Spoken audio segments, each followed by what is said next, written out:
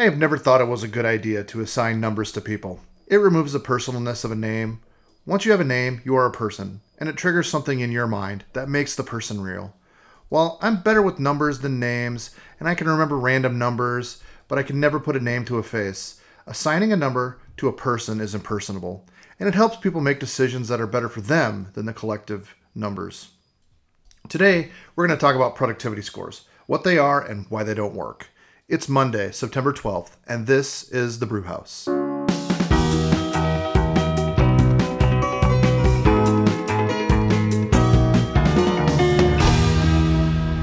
Well, it's upon us. The 10 days a year I dread the most. If you can't hear it in my voice, I'm tired, exhausted, and it's only day 2 of the Clay County Fair. Now, anyone listening out there might not realize what it takes to run a food stand. From knowing the products you need to order, to finding workers, to passing health inspection, it's a lot going on for 10 days. It's my job to open the fair booth, and with the help of a few of my friends, we find workers, and I get help putting the booth up and tearing it down. We specialize in funnel cakes. If you're not familiar with that, it's a deep-fried pancake batter, basically. I'm sure a lot of people out there will think, well, it's only a small county fair in the middle of a small county. Our little town of Spencer will see over 300,000 people go through the gates of the fair this year. That's a lot of $1 bottles of water and funnel cakes. So, if you ever wanted to know if you'd love to run a restaurant, go volunteer at a fair booth stand. Many are always looking for workers, and that itch you think you have of starting a restaurant will disappear. Now, on with the show. Numbers have been attached to people for years. Social Security, 1936, FICO, 1989. What I find interesting is the Social Security number is not actually used for identification. This is from SSA.gov. The Social Security number is the single most widely used record identifier for both government and private sector, exerting a broad influence on the lives of most Americans. However, by itself, it is not a personal identifier because it lacks a systematic assignment to every person and to the means to authenticate the person's identity. The Verge says this, and I think it states it the best. The Social Security number was originally intended for one purpose, tracking a worker's lifetime earnings in order to calculate retirement benefits after age 65. But birth certificates are issued state by state, and not everyone has a passport, making the Social Security number the closest we have to a national ID.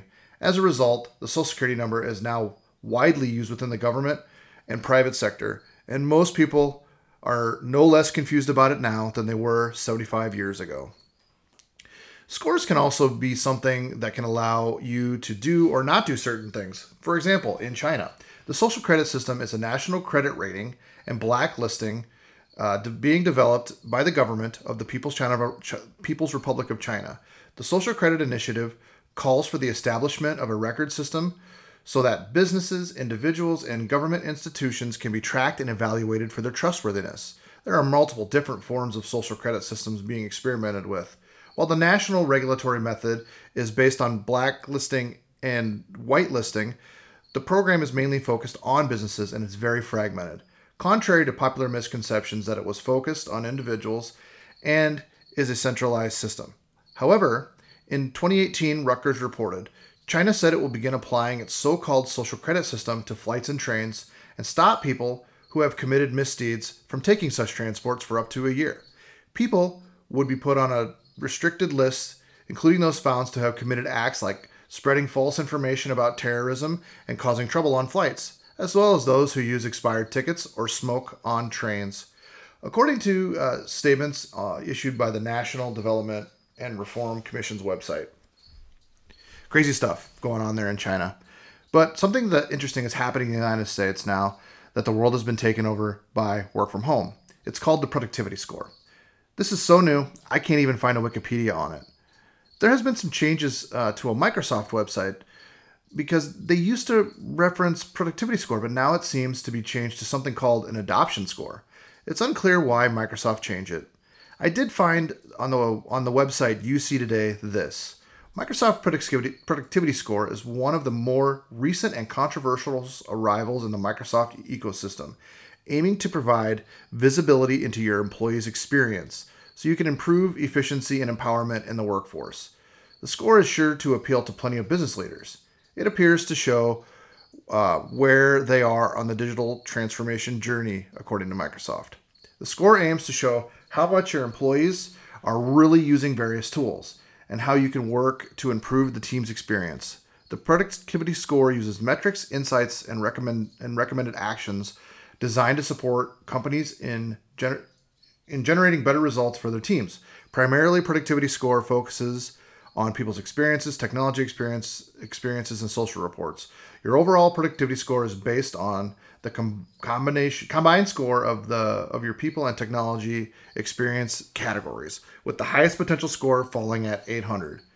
Sounds to me like a credit score, but a credit score for your productivity. Interesting. And I just got to say, if you ever wanted to create something that was like the most convoluted, unintelligible sentence trying to explain that we're watching your employees, I mean, there it was right there. I mean, they had to invent all those sentences, all this extra like technology experiences, people experiences. I mean, look, as a guy who has been in tech my entire life, if people around me are having struggles with, say, a piece of technology, like they can't get their email in Outlook, they're going to call you on the phone and say, hey, my Outlook's not working.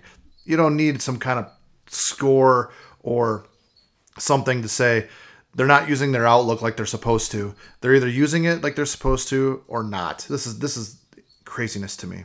Now, look, for myself, for many, many years, I have been in R&D. That's short for research and development. The nice thing about R&D is that a product has to appear or change in a way the boss can see.